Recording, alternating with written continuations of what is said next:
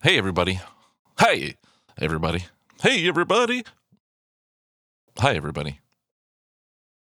Mark here, IT guy, dad, movie nerd, and a damn thing changed.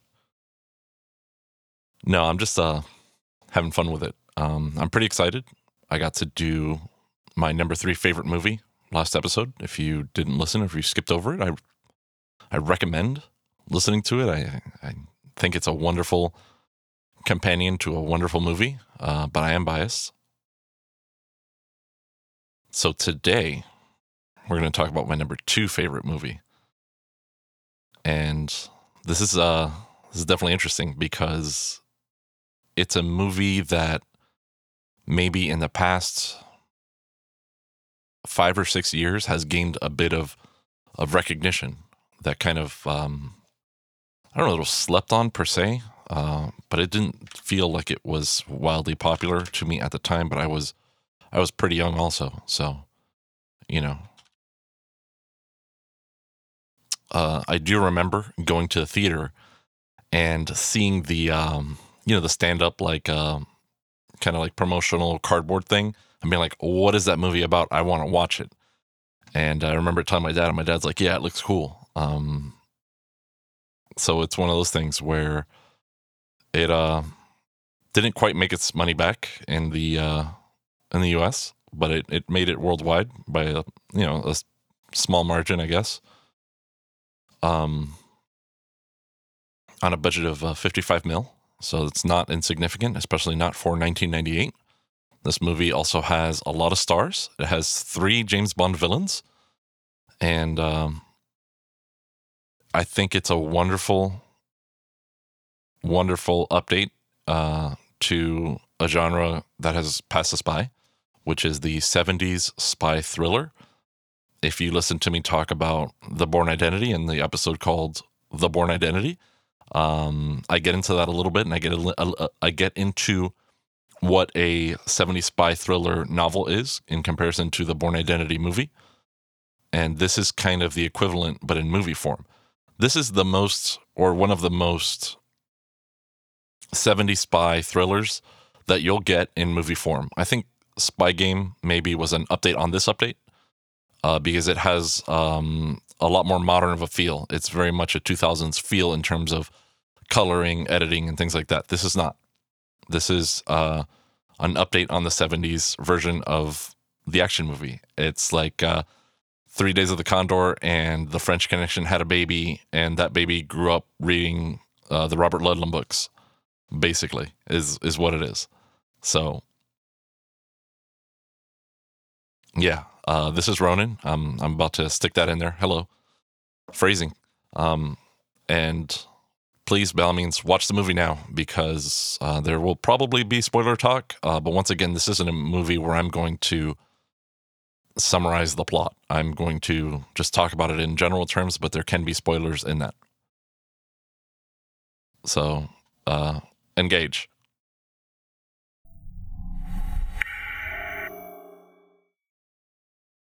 So I watched Ronin again, and I cheated here too. I didn't want to go looking for the disc itself.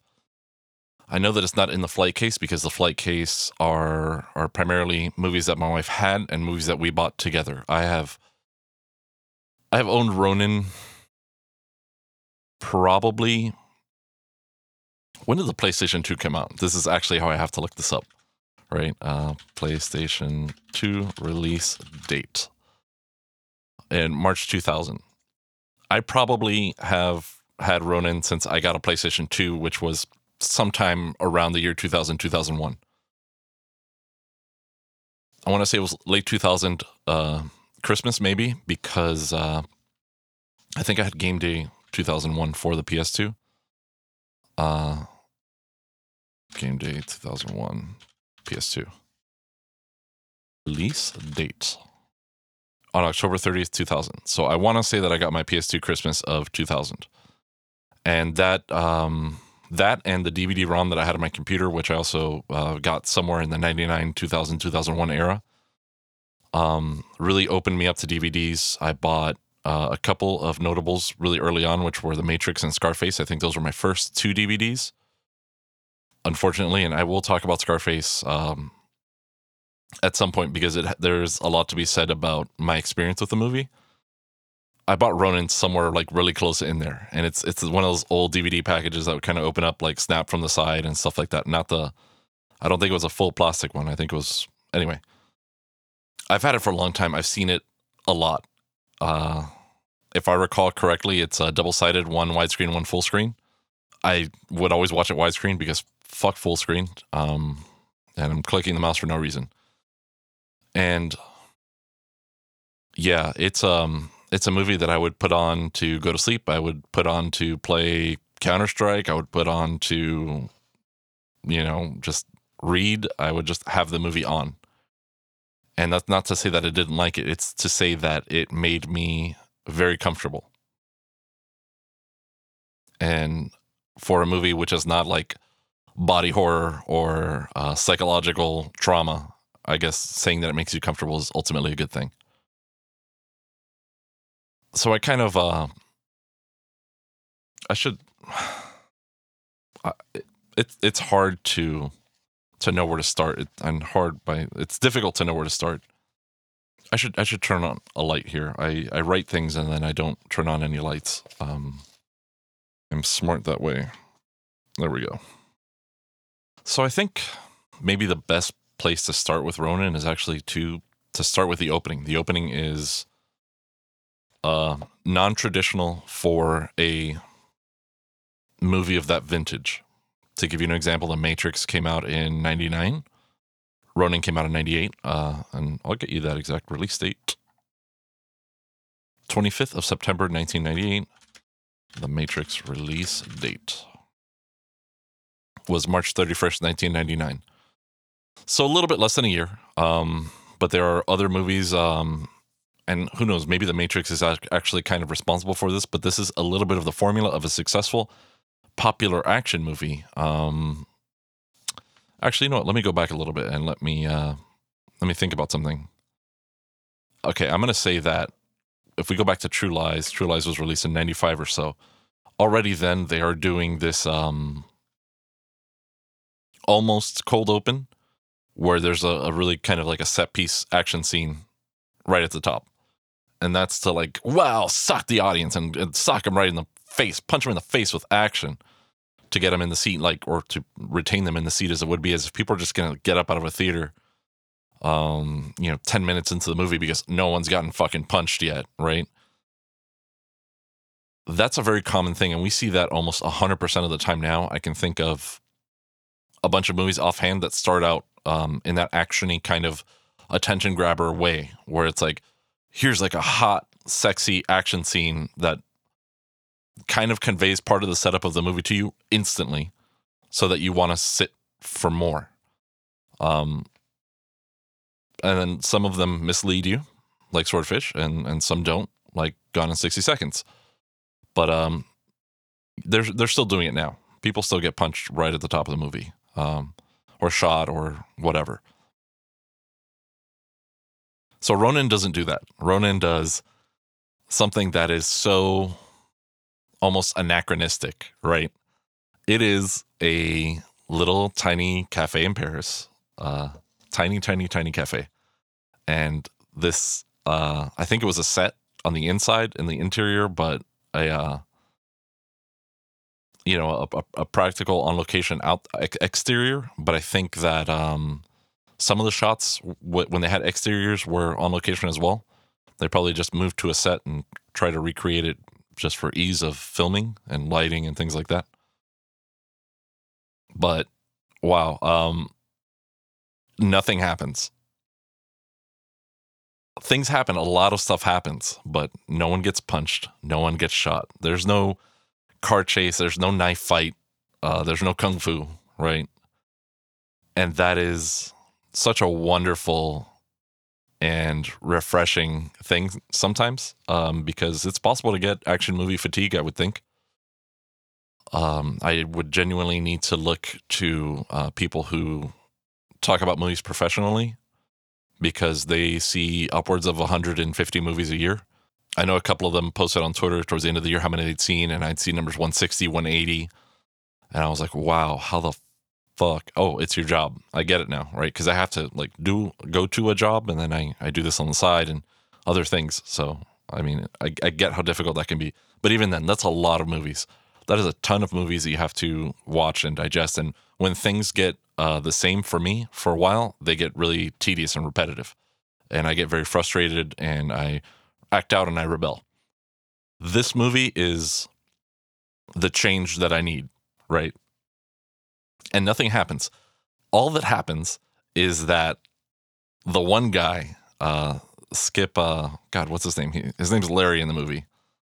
But it's Skip Sudduth just makes creepy faces at everybody while drinking a beer and smoking a cigarette. And it is the best.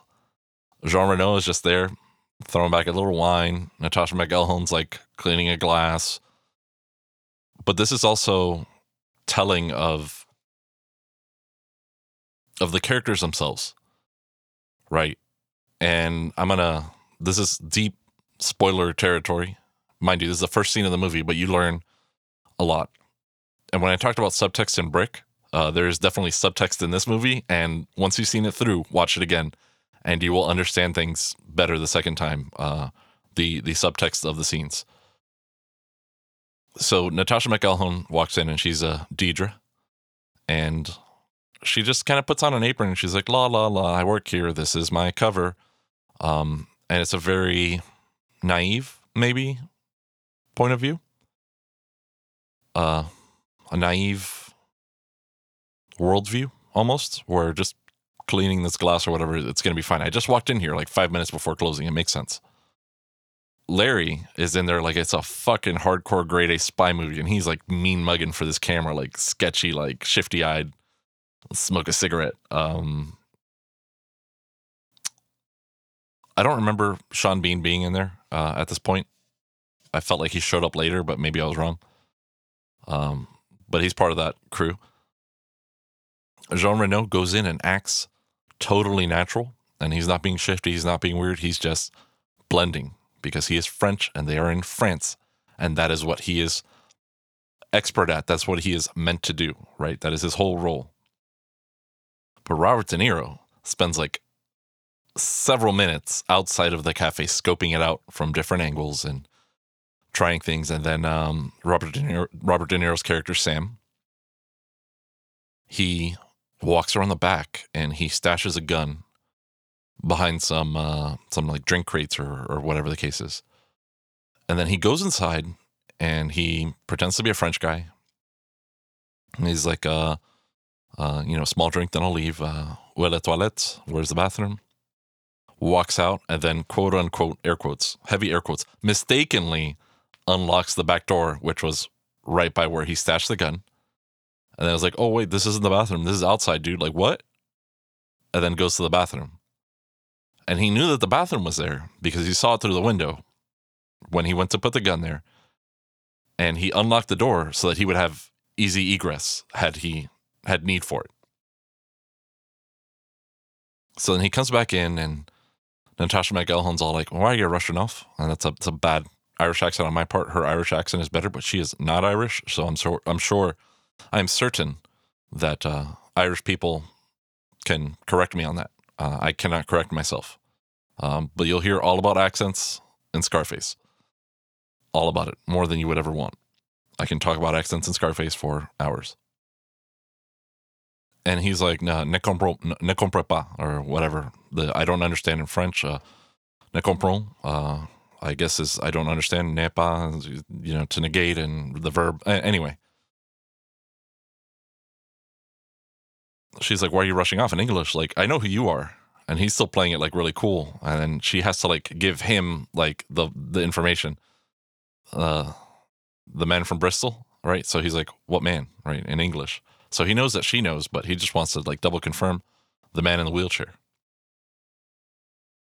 And he's like, okay, cool. Right. So everybody's kind of on the same page then. Everybody's there because of the man in the wheelchair in one respect or another. So they all start heading out to a van that pulled up to the back. And Natasha, in going outside, realizes that the door was unlocked. And she says, what were you doing out here? And fucking he tells her, lady, I never walk into a place I don't know how to walk out of. And then bends down and picks up his gun. And then she says, well, why are you getting in that van? And he's like, you know the reason why. Or you know why. So already there, the movie is fucking set. We know that there are different levels of experience and preparation among all these people. But we know that Robert De Niro is maybe the more experienced and definitely the more prepared for this adventure that we're about to embark on. We know that Deidre is maybe a little less experienced, a little less, how shall I say, seasoned, right? And things are still kind of new to her. So this is maybe her first rodeo versus Robert De Niro, who's been on many, Jean Reno, who's been on many, and Larry, who maybe has been on many, but not in the same capacity as they have. We know that Jean Reno is calm, collected, blends, very chill. And we know that Larry is maybe, like less experienced. He's just mean mugging everybody. He looks like fucking sketch. If you had to walk into a bar and be like, where's the spy? Just immediately point at that guy, right? Not that they are spies per se. That is not exactly what this movie is about, but I call it a spy thriller because a lot of the mechanisms of what they do would tie in with the spy and the espionage world and things like that. I've read a lot of books that, how shall I say it, occupy a similar space. There's like a Venn diagram and everything's kind of in the middle here of all these different genres. Tom Clancy, Robert Ludlum, immediately off the top of my head. That's really the tone. We know these characters immediately in the first scene. We have an understanding of these characters, and this is something that is so dense that I didn't pick it up for hundreds of viewings, and really probably honestly just noticed it this past viewing. So this is only going to continue throughout a lot of the movie, but I really wanted to kind of get into that first scene because it's so representative, I guess. I like it. I love it to death. But it's so representative of what we're going to be experiencing. I don't want to nitpick every scene like that. There would be a lot of scenes, and there would be a lot going on. But there's another scene, and that is when everybody kind of meets up for the first time. And that is shortly after that's right after the van ride, basically. And Sean Bean, Jean Reno, Skip Sudduth, and Robert De Niro come in as one group, and opposite to them, Stellan Skarsgård comes in, alone, escorted by another like goon, right? Already we're seeing the divide, but we're also seeing Robert De Niro and Jean Reno in foreground in their shot with Sean Bean and Skip Sudduth in the background. And then we see Stellan Skarsgård kind of in the same foreground and his goon in the background. And this has a lot of interesting, this sequence, the scene has a lot of interesting blocking where you'll have one actor kind of in focus in the foreground, like close-up foreground, but they'll be offset and you'll have another actor in the background. And there's an occasion where they rack focus from, I think, Gregor to Deidre and back, but that doesn't happen often. But just that placement is so deliberate that I feel like it's trying to represent something, and I've tried to make meaning of it. I don't know for sure, but it definitely gives this movie an interesting look. And I'm going to look up this. I'm going to look up this writer, J.D. Zeke. God, this fucking watch. How do I mute Apple Watch? Go on me with this journey. To mute Apple Watch. Make sure you're on Apple Watch face. Swipe up. Oh, okay. I couldn't get to the control center. So I'm going to load up the settings app. And this is what we're doing now. Just call me Mark Brownlee. I'm just going to hit mute sound because the vibration's fine. It doesn't bother me. Okay, should be fine. All right, Apple Watch is muted. What the fuck was I talking about? All right, I'm going to look at JD Zeke, who was the main writer for Ronin, but who had a lot of changes go through in the screenplay. Apparently, David Mamet was hired to be a script doctor, but the movie ended up in a place where he didn't want it to be, so they gave him a pseudonym on it. John David Zeke, Henry IX, Pistol Whipped, The Touch, Witchblade, and Ronin. And he was an executive producer on Witchblade, and he teaches screenwriting at SUNY Purchase in Westchester County, New York. So a lot of people there. Cool. So he's primarily a teacher, I would guess. And he's made a couple movies. That's cool. But what I did want to look for was the cinematographer. Robert Frace was director of photography. John Frankenheimer, the director. And we can go through John Frankenheimer real quick here. We'll just run through his credits. Known for Manchurian Candidate, 1962. Frankie, Old Blue Eyes, Island of Dr. Moreau. Birdman of Alcatraz, 1962. He's directed a ton of stuff. French Connection is in here, I believe. Because he did French Connection too. He did Grand Prix. No, he did French Connection 2, apparently. Did not do French Connection 1. Did a bunch of stuff. Did Reindeer Games, notably. Ben Affleck movie. Wonderful movie. That's a joke. I think I saw Reindeer Games, actually. But it was so immemorable that I honestly can't. I'm not sure. I'm not certain at this moment in time. But Robert Frace, cinematographing until very recently. Apparently the director of photography for The Notebook, Enemy at the Gates, 7 Years in Tibet. A lot of foreign movies. I guess he's French. So it's Francais or something thereabouts.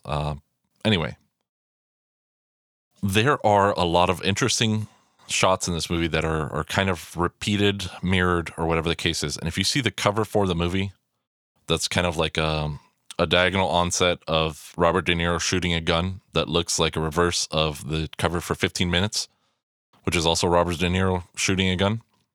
And it's very confusing. That shot shows up a lot. There are a lot of shots of people leaning out of car windows shooting guns, or indoor frames shooting guns, or whatever the case is, but it's that roughly same angle, which is maybe not quite as Dutch as it is in the cover, but kind of diagonal to their body so that you get, it's a long lens, so it looks pretty compressed, but you get like kind of the side of the gun. You understand that there is the gun there. It's not a flat gun. It has depth. You see their faces and things like that, but it's a little compressed. So it's not this weird, like wide angle, almost anime looking like, or Dodge This Matrix scene. It's not that. Even though I love Dodge This. I fucking love it. That's one of my favorite things in the world. It's not that, but this comes up a lot. There is a cohesiveness to the cinematography, to the blocking, that feels good in this movie. It's also maybe a more classic type of movie. Frankenheimer, a really old school filmmaker, been making movies since the 60s. He died, unfortunately, in 2002. Ronin was one of his last movies. And it really is just like a classic ass action kind of spy type movie. But yeah, in the kind of in the safe house mustering ground place, warehouse lair, if you will. If Sam Raimi was directing this, it would have been a lair. We get to learn more about our characters. We learn that Gregor is like this like tech wizard, man of few words, very terse. We learn that Sean Bean is almost a braggart, kind of like a macho one-upper. And we're going to find out real quick that is mostly a cover and he's not good. But there's also, a scene in there where right when they first meet Sean Bean and Robert De Niro, Sean Bean's like, do I know you from somewhere? And Robert De Niro tells him, nope. And he's like, are you sure? And be like, I remember. That's definitely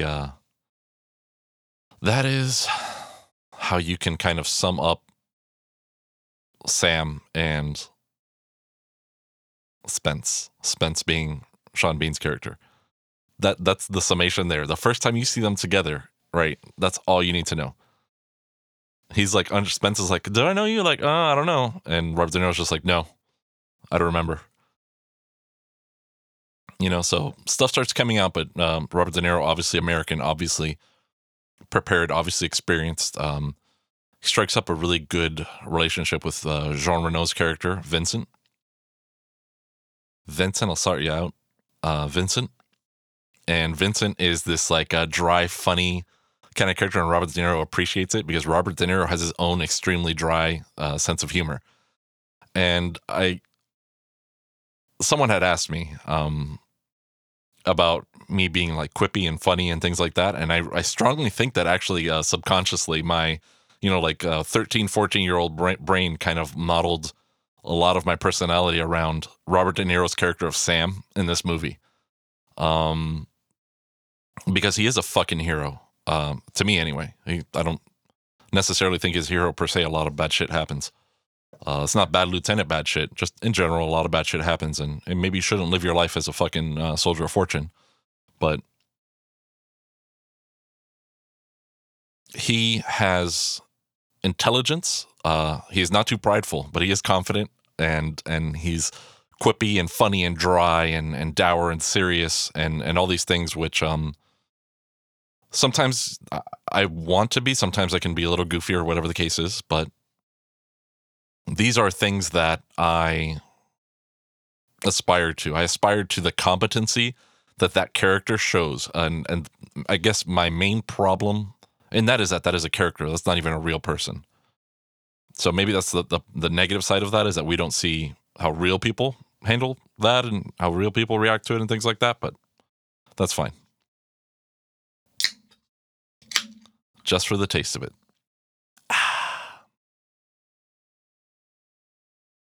So, I think that I'm not going to go too into detail with anything else in this movie, because that the front load of the movie is so dense and so educational, and there's so much subtext that you watching the rest of it can be its own adventure. But I will say that there are things to talk about. There's the score. The score is kind of like tense and brass, like boom, boom, boom, like low brass, very tense. I wonder if what I made sounded like a fart. It might have. That was an actual fart noise, not an actual fart noise, but the noise that I make that sounds like a fart. But there is this mournful, almost Japanese kind of influenced melody line that is played as the main, I guess, theme per se. Question mark.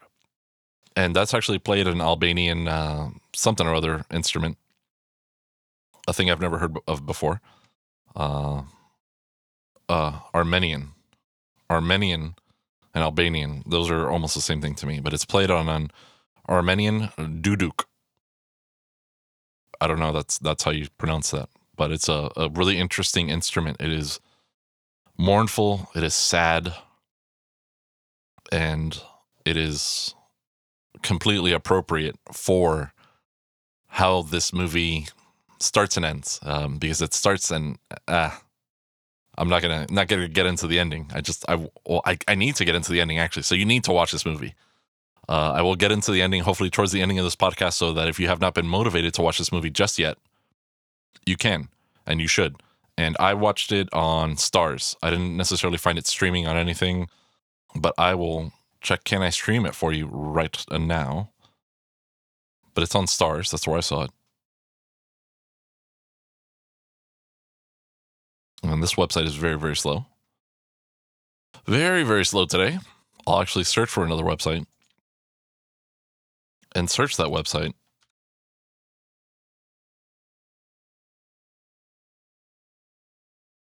And it says it's streaming on HBO and Amazon as well. HBO Amazon channel is actually what it says. I don't know what that means. Rent on Amazon on Amazon. So streaming on HBO, but on my cable it was streaming on Stars. However, you can rent on Amazon for 99 cents, iTunes 99 cents, YouTube $2.99, Vudu $2.99. Yeah, go watch this movie. However you like, however you do. And then Can I Stream It? Like, legit does not have this movie. It doesn't know of it. So I'm going to talk about the ending a little bit. So the beginning of the movie starts out how the movie ends, and it is wonderful, and the same song plays, and it's very nice. But what was I getting at? Well, I've gone so off the rails right now that I totally forgot where I was going with this. And this is something that happens when I get really excited and I start to look stuff up. Maybe I shouldn't do this with a browser window open or anything like that, but then I wouldn't have information. I would seem dumb, but I am dumb. So maybe seeming dumb is appropriate. Okay, I'm just going to go and say that the car chases, I'm going to jump into car chases. The car chases are stellar. And Ronin actually has the record for second most destroyed or crashed vehicles in a movie with 80 or 82. Depends on how you want to count that.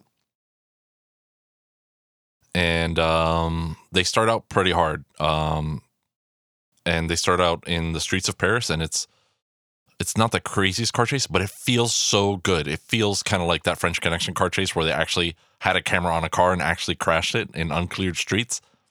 It's nighttime Paris, so the streets are pretty empty, but the streets are claustrophobic. They put the camera essentially on the front bumper of the car, so you don't see the car. You're not doing an over the hood shot or over the roof or behind 3/4 shot. You feel really into it, and I mean at this time you didn't really see that much in movies. These are maybe longer takes for a car chase. It's a really cool car. It's an Audi S8, which at this time I had already probably jumped into Gran Turismo 3 or 4. So most of what I knew about cars by that point I knew from Gran Turismo's 1, 2, and 3 or 4. So I knew that, the Audi S8 was a really cool car, big car, a lot of power, very performant. So that was really cool to see them, kind of throw that big boy around Paris, these Parisian streets and stuff. Very nice. Very, very nicely done.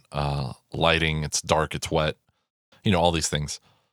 The poor police car never had a chance, essentially. But then there's, maybe the big chase, right? Where they have several cars. Once again, the Audi. I think they're going up against Citroen. Oh, geez. List of cars. And there's a website called Best Movie Cars. Wow. Right. And this Audi is really nice, and I would totally rock one if it was remotely affordable. But they're giving me every car. Wow, dude. I don't want every car. I just want, the main cars. So there's a Renault 5. No, that's what they're driving there. That's a different chase. Please. I'm looking for a specific car. And I'm not finding it. It's very annoying. And I'm already past the point in the movie where it is. So they just didn't care? Oh, this website sucks. Like, I hate this website right now. All right, cool. Here we go. This is also an insane movie called imcbd.org. And this is fucking way more information than I would ever want. But there's a Peugeot 605, a Peugeot. I say Peugeot because it's P-E-U, and that's like a P sound to me. All right, I can't find the bad guy car, but the bad guys have really cool cars. I think one of them is that 605 that I spoke of. But like people are so fucking insane about, I think it's a Citroen XM. Yeah, like a Citroen XM. That's a really cool car for a bad guy. But I did want to call out the Mercedes-Benz 450 SEL 6.9. That is a brown Mercedes. I love those cars. They are probably terrible on gas and unsafe and unreliable and all the things that you might want to say about an older car.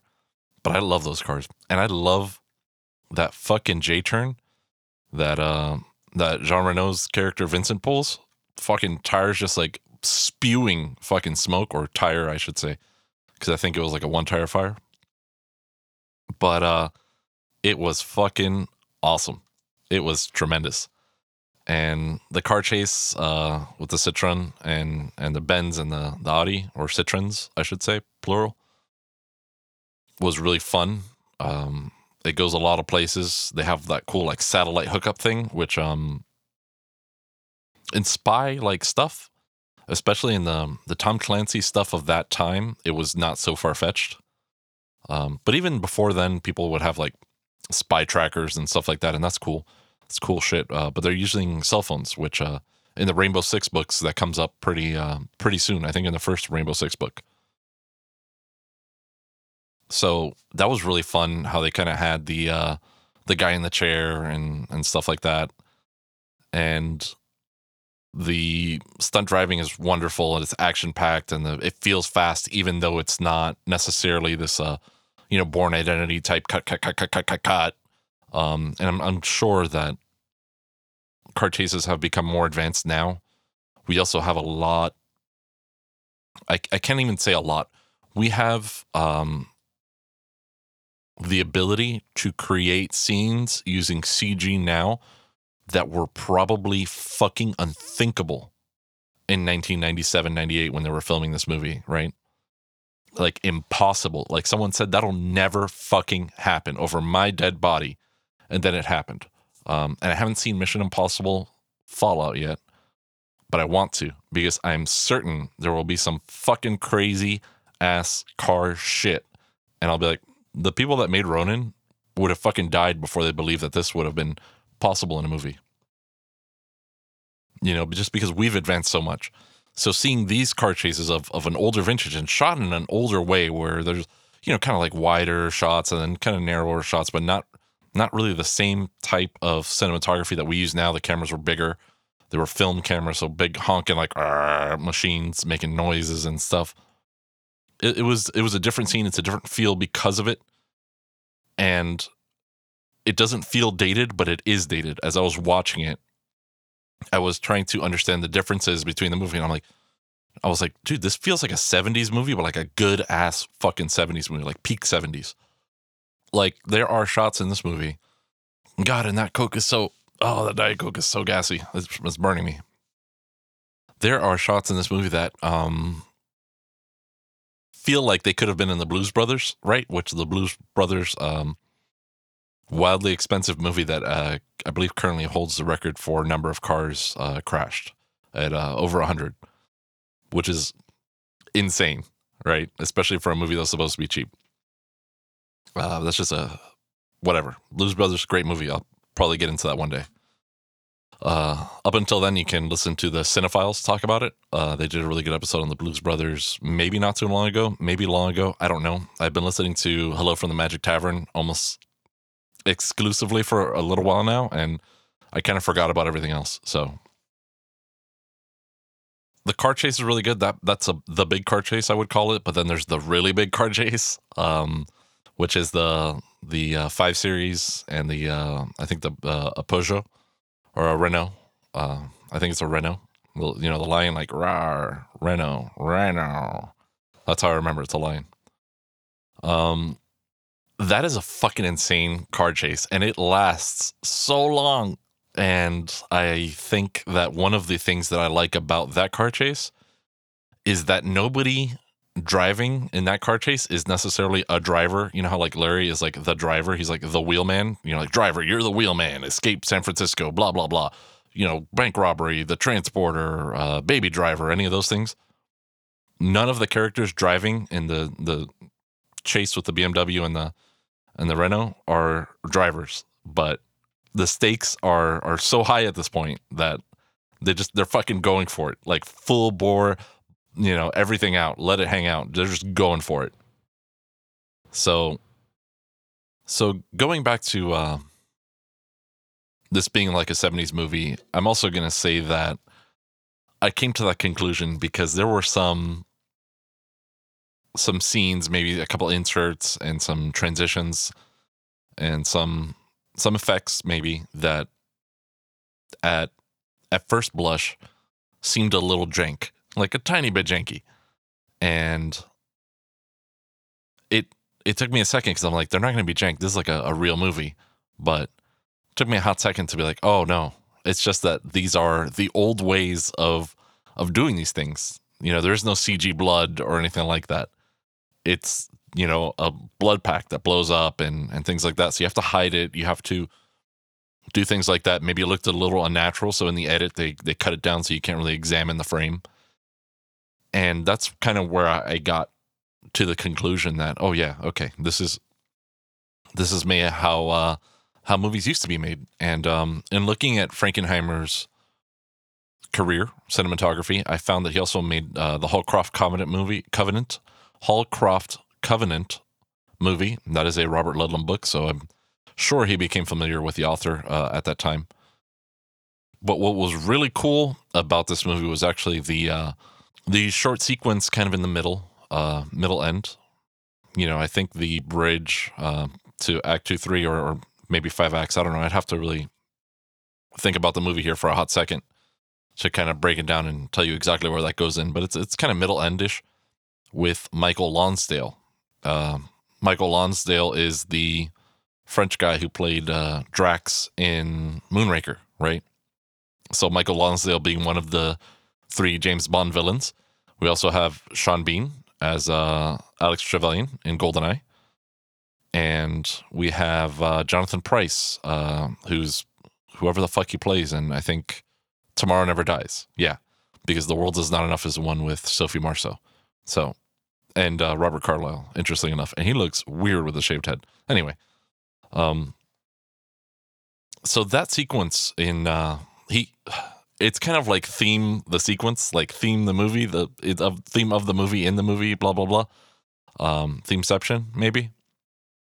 But it was nice. It was slow. It was calm. It was quiet.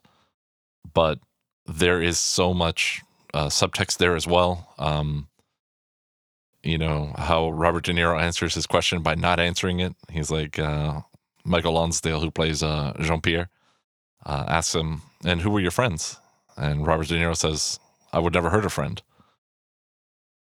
And then Jean-Pierre says, you didn't answer my question. And Robert De Niro just is like, yeah, I didn't, like it's so good. Jean Reno obviously knows Jean-Pierre very well, and they have a really good relationship, an interesting relationship. And I wonder how that came about, because Jean-Pierre seems to have a lot of really serious contacts, but he's a pretty chill dude, He's over there making his miniatures. He has a miniature from the story of the 47 Ronin, and that's how the movie kind of gets its name. Well, the movie's not a him. The movie is gender neutral. And that was really cool.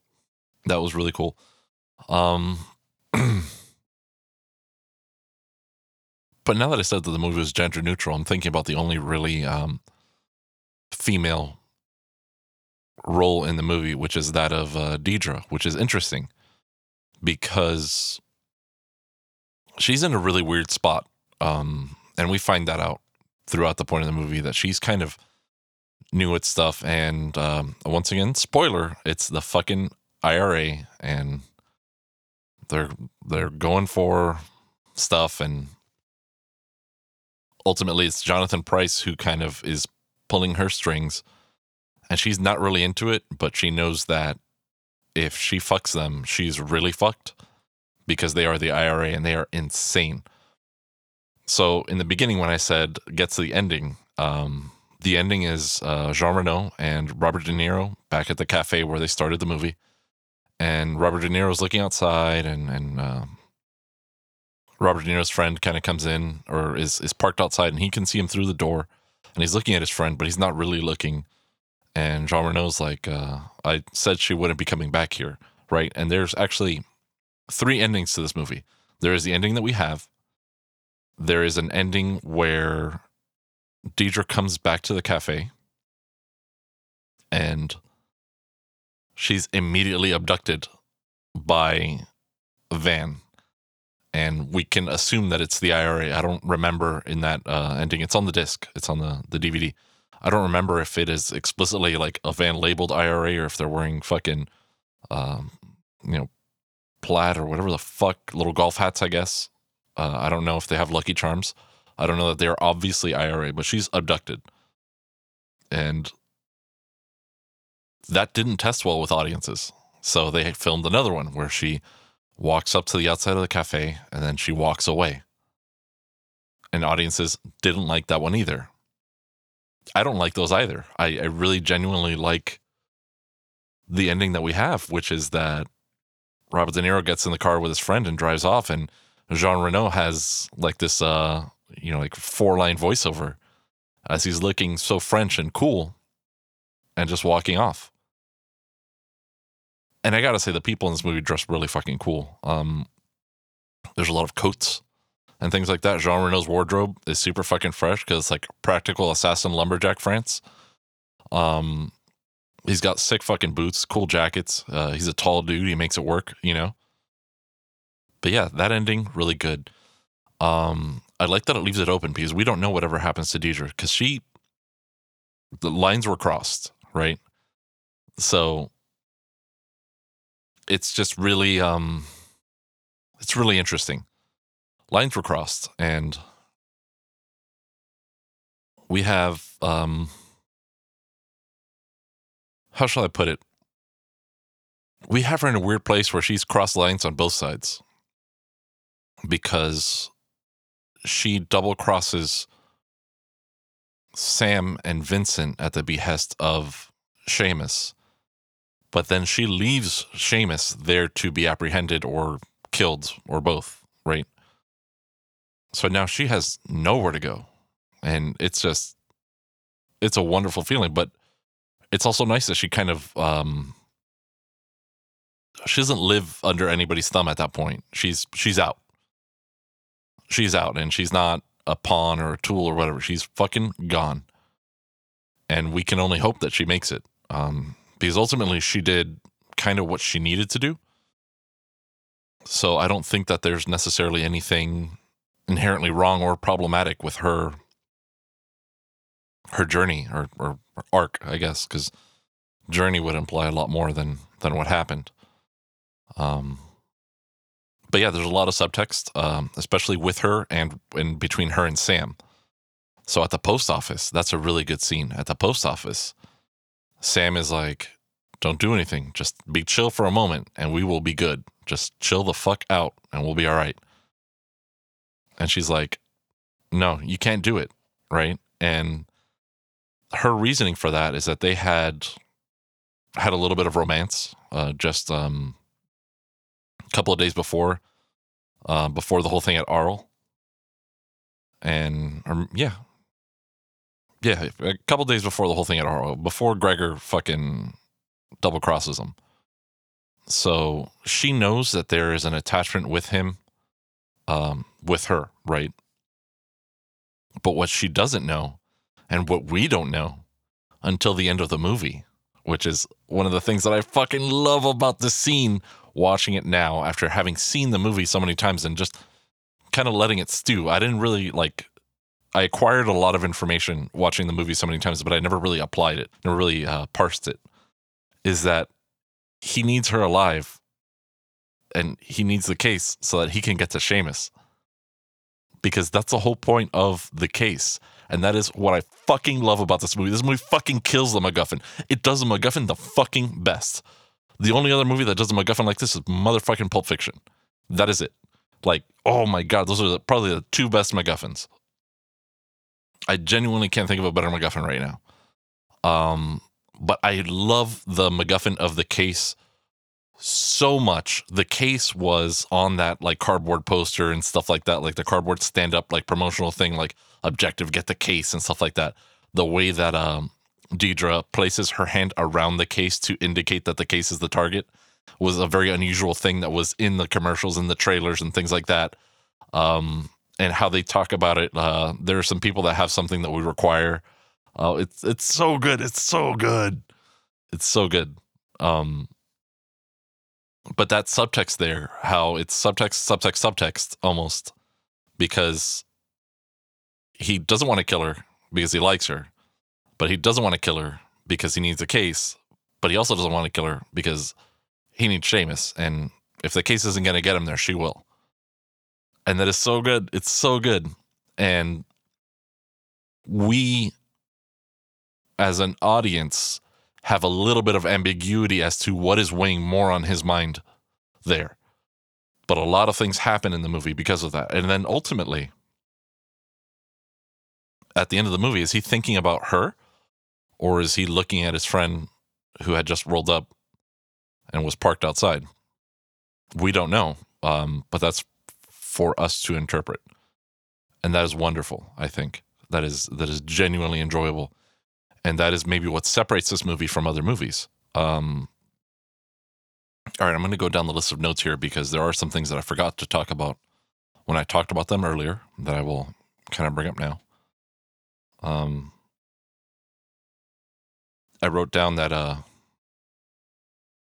Sean Bean's Spence is tacticool, and tacticool is a derogatory term similar to Malcore, where people have like all these like tactical guns and knives and all that stuff just to be cool, and they are ostentatious versus practical. And Sean Bean plays it a little tactical. So the interesting thing about Gregor, and this is going to lead up into another point that I have written down, which I loved. Gregor is always making moves to be slightly ahead of the game. And you can see this kind of from the beginning. And one of the ones is when the whiteboard altercation with Sam and Spence. Gregor's already making a move. Like, he's like going to pull out a gun or do something. Like, he's getting ready to light the place up. No one else has moved from the table. They're all just like watching this stunned, like, oh, fuck. But Gregor's already on the go. Like, he's plotting his escape route and all these things. And that's indicative of Gregor so much. That had to have been either a choice by Stellan Skarsgård, a wonderful actor in his own right, or, you know, in the screenplay or in the storyboarding or whatever the case is, a choice by the filmmakers who are kind of in concert with each other, because the reaction shots have Gregor moving, but nobody else moving. And Gregor's already been illustrated as being somebody maybe not to be trifled with the cup scene. And that brings me to the part in Arl where De Niro sneaks up on Gregor and he's like, you're great in the locker room and your reflexes die hard, but you're weak when you put your spikes on. And I fucking loved that one too, because right after that, they kind of go on this fucking chase and Gregor is like insanely fast. He's just like running around and dodging and disappearing and shit. And it's so good how Gregor kind of proves himself. And Gregor is supposed to be ex-KGB, but I think they mean like Stasi, like East German kind of secret police. So when they refer to the man in the wheelchair, that's why De Niro says back in your neck of the woods in the late unpleasantness. That's what I understand it to be. But also the man in the wheelchair is the man in the wheelchair is a reference to the man in Bristol in the wheelchair is a reference to a kind of bit character in the Bourne Identity, who Jason Bourne ends up killing, which is a man in a wheelchair. I don't really remember it. It's been years since I've read the book, but I'm sure he kills somebody. I mean, he kills a bunch of people. But I like that, you know, the screenwriters or Frankenheimer kind of in concert, everybody decided that was going to be like the link. Like they were kind of all on the same page, because ultimately a lot of this could have been in something like the Bourne Supremacy or something like that, where a Jason Bourne or a Jason Bourne type could have undertaken this like thing that Sam does go through. It would be an older Jason Bourne because Sam is a little bit an older guy, maybe less assuming, right? Nobody's as scared of him because of his age or whatever, but he's still very capable at what he does. And it's not necessarily through physical strength, but more strength of will, intelligence, experience, preparedness, and skill, right? And I'm going to say that a little bit, the star of the screenplay is the banter, between Sam and Vincent. It is wonderful from start to finish. The part in the Benz when he's loading up the that little part in the Benz when he's loading up the grenade launcher, and Vincent asks him. Vincent. I don't even know what I said there. When Vincent asks him, "What do you want for Christmas?" and Robert De Niro just says, "My 2 front teeth." And then Vincent tells him, he just like deadpan as fuck, "May your wish be granted." I fucking loved it. I loved it. I fucking loved it. And these are lines that I think I've stolen and used in real life. And I don't think anyone would ever even imagine that this came from a movie. But I don't care. I love it. It makes me happy. I don't care if you don't get the joke. It makes me happy, right? But no, their banter is notable and incredible. In the beginning, Sam himself just Quip City. But when I was talking about things being a little janky earlier in terms of transition and effects, one notable one, maybe one of the ones that stuck out to me the most, was at the beginning of the Arl sequence where Gregor is ostensibly spying through a camera to find the other Russians. And it's like a camera viewfinder overlay, but instead of being high up and far away, like the way the camera zooms in from where Gregor is to where these guys are, it must have been like a bajillion, like 1,000 millimeter lens kind of deal. But it's not. It's just a normal, probably like 130 millimeter lens on a Nikon camera. And then hilariously enough, the viewfinder angle is like at street level walking around these guys, even though Gregor's in a building kind of far away. And I was like, oh, that feels really, really jank. But that was maybe the only way to make that kind of establishing and coverage make sense at the time. And that was a weird, very 70s decision where the 70s would be like, well, he's seeing through a camera, so just put the camera viewfinder, people believe it. But I did not for a hot second. And then it's really weird too, because the guy, the French guy that Gregor has kind of running the message for him is like a homeless drug addict Jimmy Fallon. And that just, he reminds me of Jimmy Fallon a lot, but like a really bad version of him. I don't know.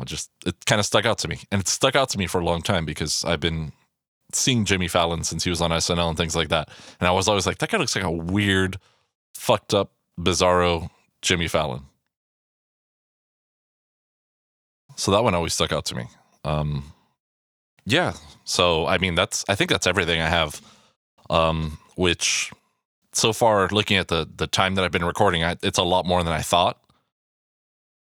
And I've barely talked about the fucking plot, and I've left out so many things because I don't think the movie it's necessary to nitpick the movie. I think this movie is about going over it in broad strokes and understanding it, and then watching it again and seeing it again and seeing it with new eyes, fresh eyes, new information, and looking for connections with a little more understanding of where they might be. And when you find them there, it's really nice. Once again, it's rewarding. I think I went over that a little bit in the Brick episode. If you didn't listen to the Brick episode, you should, but you should watch Brick before you listen to it. So, tweet at me, let me know what you thought of Ronin, at CoolMarkD, cool with a C and Mark with a K. Plugs, no plugs. I'm going to be doing American Graffiti for the next episode. And I have that on a Blu-ray, and I have a really cute story about that one. So I have to find it. First. But I do have my PS3 connected, so I can do that. What else? That's it, I think. Thank you for listening. Find me on that iTunes. Like, comment, subscribe, rate, so that other people can find this show somehow, because I named it the least searchable thing ever. If you type in Mark's movie, it doesn't even show up. You have to type in Mark's movie collection because there's so many other less related podcasts that iTunes thinks that you want. Because fuck me, right? But I didn't spend enough time on this to name it. I wanted to start doing it and get it out there, and it is what it is. I don't care. But thank you for listening. I care in that I want to make it better. I don't care that it's not search engine optimized. I'm not trying to fucking make what's this bullshit passive income or anything, like, quote unquote. I don't do this for money. This is fun, and thanks for listening. I'll see you next week, I guess, with American Graffiti, and then that'll be the end of season 1. And then I'll probably take some time off, maybe a few months to just kind of do other stuff, because this is it's actually pretty time intensive. So I've been trying to hit it as hard as possible. I'm actually a little lower energy today. I've actually been sick the past couple of days, so yeah, I'm kind of getting over it now, and it's stomach problems. So it feels almost like I haven't really eaten anything, and yeah, it hasn't been great, but it is what it is. And I was able to record this. I'm alive. I'm going to be alive tomorrow, hopefully, and we'll all be fine. And we'll do American Graffiti next week. So once again, thank you. I really need a catchphrase. I think my whole season 1 retrospective will be just workshopping catchphrases or something, because I don't know. You tell me. But I'll see you.